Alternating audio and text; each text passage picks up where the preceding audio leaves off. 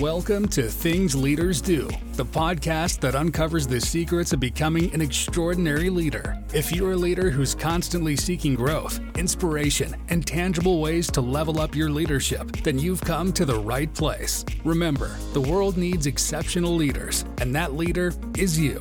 Now, here's your host, Colby Morris.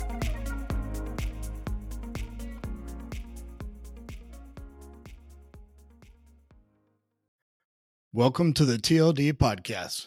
I'm Colby Morris, and I am excited to have you join me today.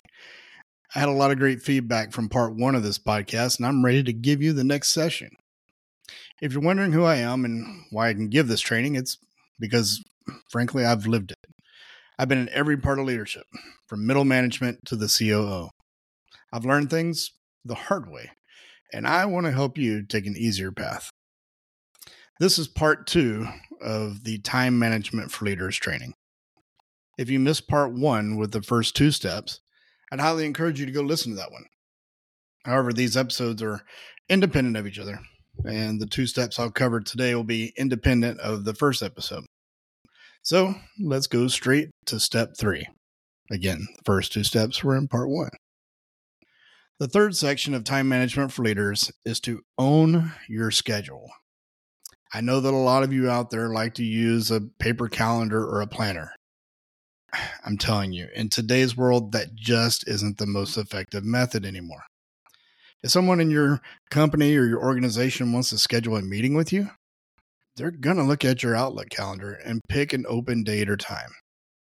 So if you don't use Outlook, they have absolutely no way of knowing if they're scheduling when you have a conflicting meeting or if you're out for the day. Manage literally everything in your Outlook calendar. For me, this is nerdy, but I even color categorize the events. I currently have categories for the following. My one-on-ones are in yellow. Deadlines are in red. Makes sense. Meetings are in blue. Anything personal is in orange.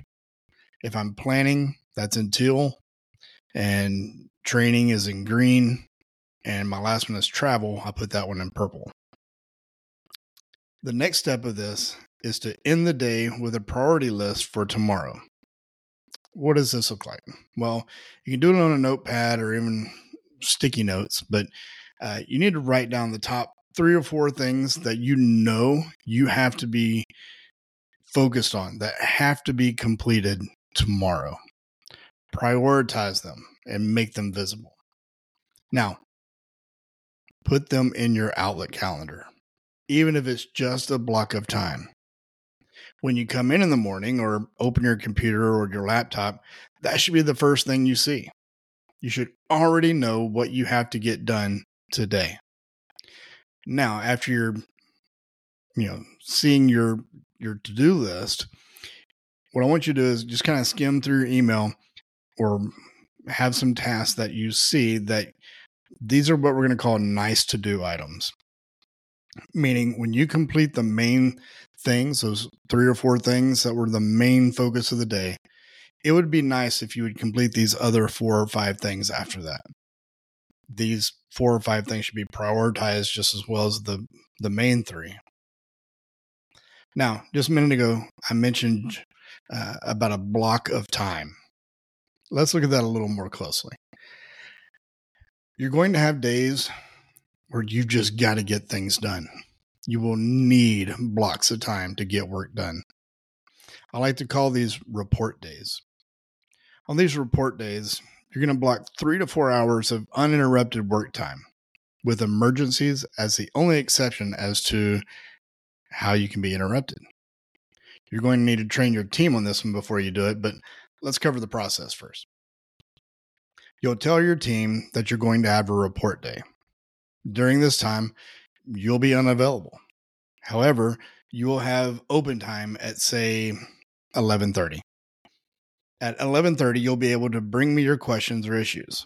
Again, you'll need to train your staff ahead of time, but here's something you'll hear me say frequently if you're a regular listener. As a leader, listen, as a leader, do not think for your staff. How does that tie in? Well, This is how. When you tell your staff that you have your open times, again, let's use 11:30 for this example. That's when your staff can bring you questions. The questions should be written down. Why? Because we're working on time management. You know what happens if they weren't written down. They come in, they're stuttering. What was I going to ask you? I had this question. I can't remember. Hey, everything going okay? What are you doing for lunch today? No, absolutely not. Whether they have one question or 5, they need to be written down. Now, here's the key to this whole thing. With each question, they should also come up with a couple solutions. I teach my team that for every question they ask me, they should bring me 2 solutions. Once you get them used to doing that, and it may take a while, the second part, or the progressive part of that, is they should be prepared to explain which solution they think is right and why. But for now, they need to be prepared to bring you solutions and not just the problems. But they're going to have to do some research. They're going to have to do some homework. What we're trying to do is create them to be problem solvers. We're trying to develop them. But if we're always going to think for them, well, one, that hinders their development, and it also drains your time. Once you finish that open time, again, we said 11:30, they finish that asking all their questions. Now go to lunch. When you get back, remind everyone that you have report day until, say, 4 o'clock. And then you'll have open time again. And you just repeat the process from earlier. One thing that you want to make sure you do is add this report day time into your Outlook calendar. Block out that time. Again, in this instance, we'll say 8 a.m. to 11:30. And it'll just say report day. And then again, from 1 p.m. to 4 p.m. The other part that is truly effective is to make sure that first thing that morning at your pre-shift kickoff meeting, which we're going to discuss later, you should make this announcement. Hey everyone, just a reminder that today I have report day until 11:30. After that, I'll have 30 minutes of open time to help. Then I'm going to go to lunch. I'll resume report day when I get back until 4 o'clock, and then I'll have open time again after that. You must continually train and develop your team on this.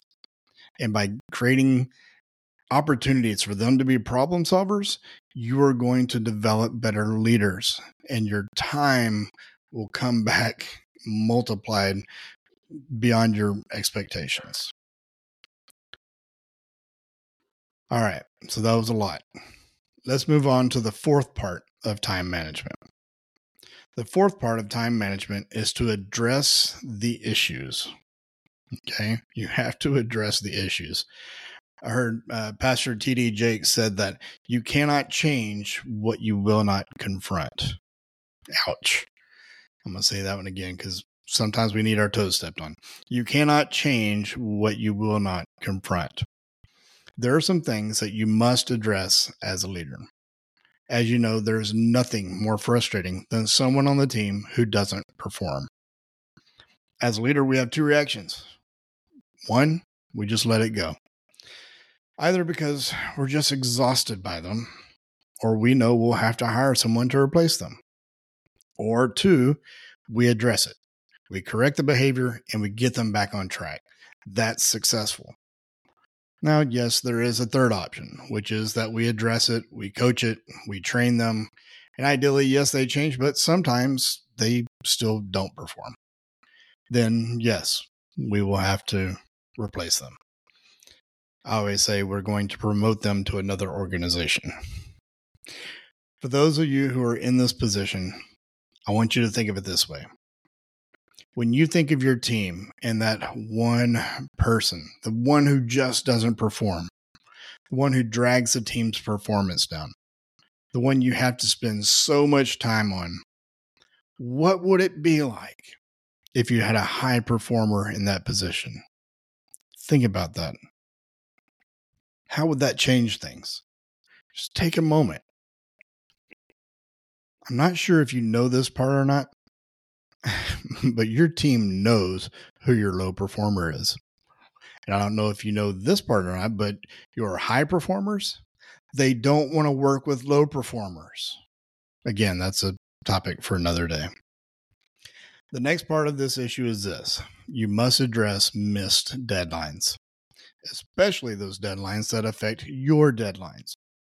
When someone misses a deadline, whether it's their 5th time or their first time, you need to address it with that person.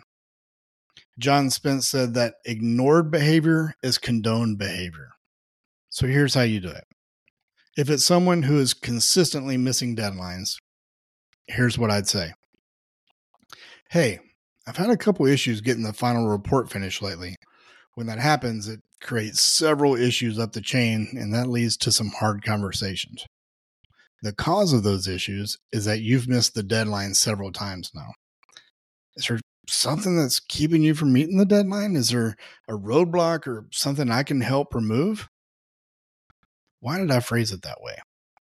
Because as the leader, you own the results of this person's work. It's your responsibility to know this person. There may be some serious issue at home that is affecting their work. There may be a roadblock that you're unaware of that's keeping them from completing the report on time. You, the leader, need to own it, and you help that person be successful. However, you also need to listen actively. What does that mean? It means that you are actually listening to what they say. You're listening to understand more than listening to respond. If you truly hear what they are saying, you can ask the appropriate follow-up questions. You'll know if you need to address the person in a performance management manner, or if you need to address the legitimate issues that are keeping the person from completing the report on time. All right. The third issue you need to address is meetings. Oh my gosh. Specifically, the number of meetings and whether or not they are effective. It is so irritating to sit in a meeting that doesn't make any sense, or if you don't even know why you're there. That's why it's important to streamline meetings and assure that we actually accomplish things. There are 2 types of meetings that I would recommend to every manager, depending on your level of management. Supervisors and middle managers, I'd recommend having the pre-shift meeting every day, whether it's morning, afternoon, whatever.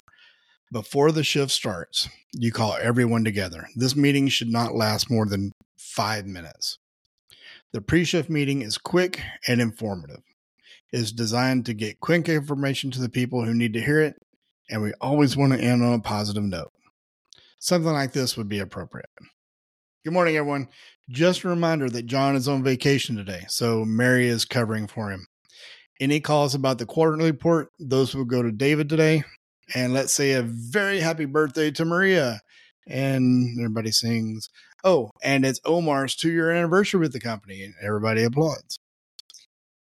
And again, quick, informative, and get them out.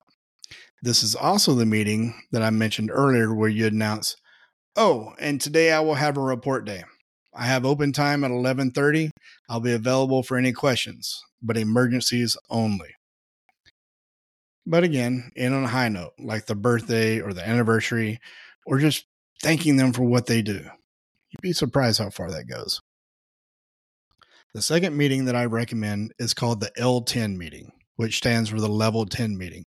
This is a part of the EOS, the Entrepreneur Operating System. The L10 meeting is streamlined, and it's designed to make sure that teams are getting things done. There's a high level of accountability, and it's also highly visible. There's action plans that are designed after getting to the root of the issues and problems of why certain measurements are not where they should be. I'll cover this meeting on a separate podcast at a later date, but the final part of addressing the issues is to create systems that allow for more productivity. You have to start creating systems that allow you to be more productive. What does that mean? You're thinking, what kind of systems? I don't know of any systems. It's everything we've covered. Everything in this podcast and in part 1. Those are the systems you can implement. James Clear, who wrote Atomic Habits, said, if you want better results, then forget about setting goals. Focus on your system instead. Now, many of you are thinking, yeah, but Colby, you don't understand. The place where I work, this job I have, it's just this job. It's busy. It's insane. I don't know how to change it. Well, I think we've all been in that seat before. I'm going to go back to James Clear again. I love this one. He has a ton of quotes I love, but he said, you don't have to be the victim of your environment. You can also be the architect of it. You have to be the one to make the change. How do you do that? You take action. Again, nothing happens with just head knowledge. Only when you make it heart knowledge and you start practicing does something change. Garrison Wynn said that knowledge is not power. Implementation is power. So pick something from this podcast that you are not currently doing and start practicing it today. Why? Because if we all start leading differently, imagine the progress we'd make. That's what leaders do.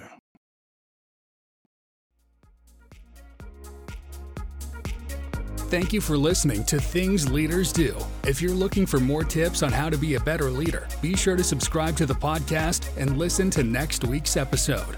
Until next time, keep working on being a better leader by doing the things that leaders do.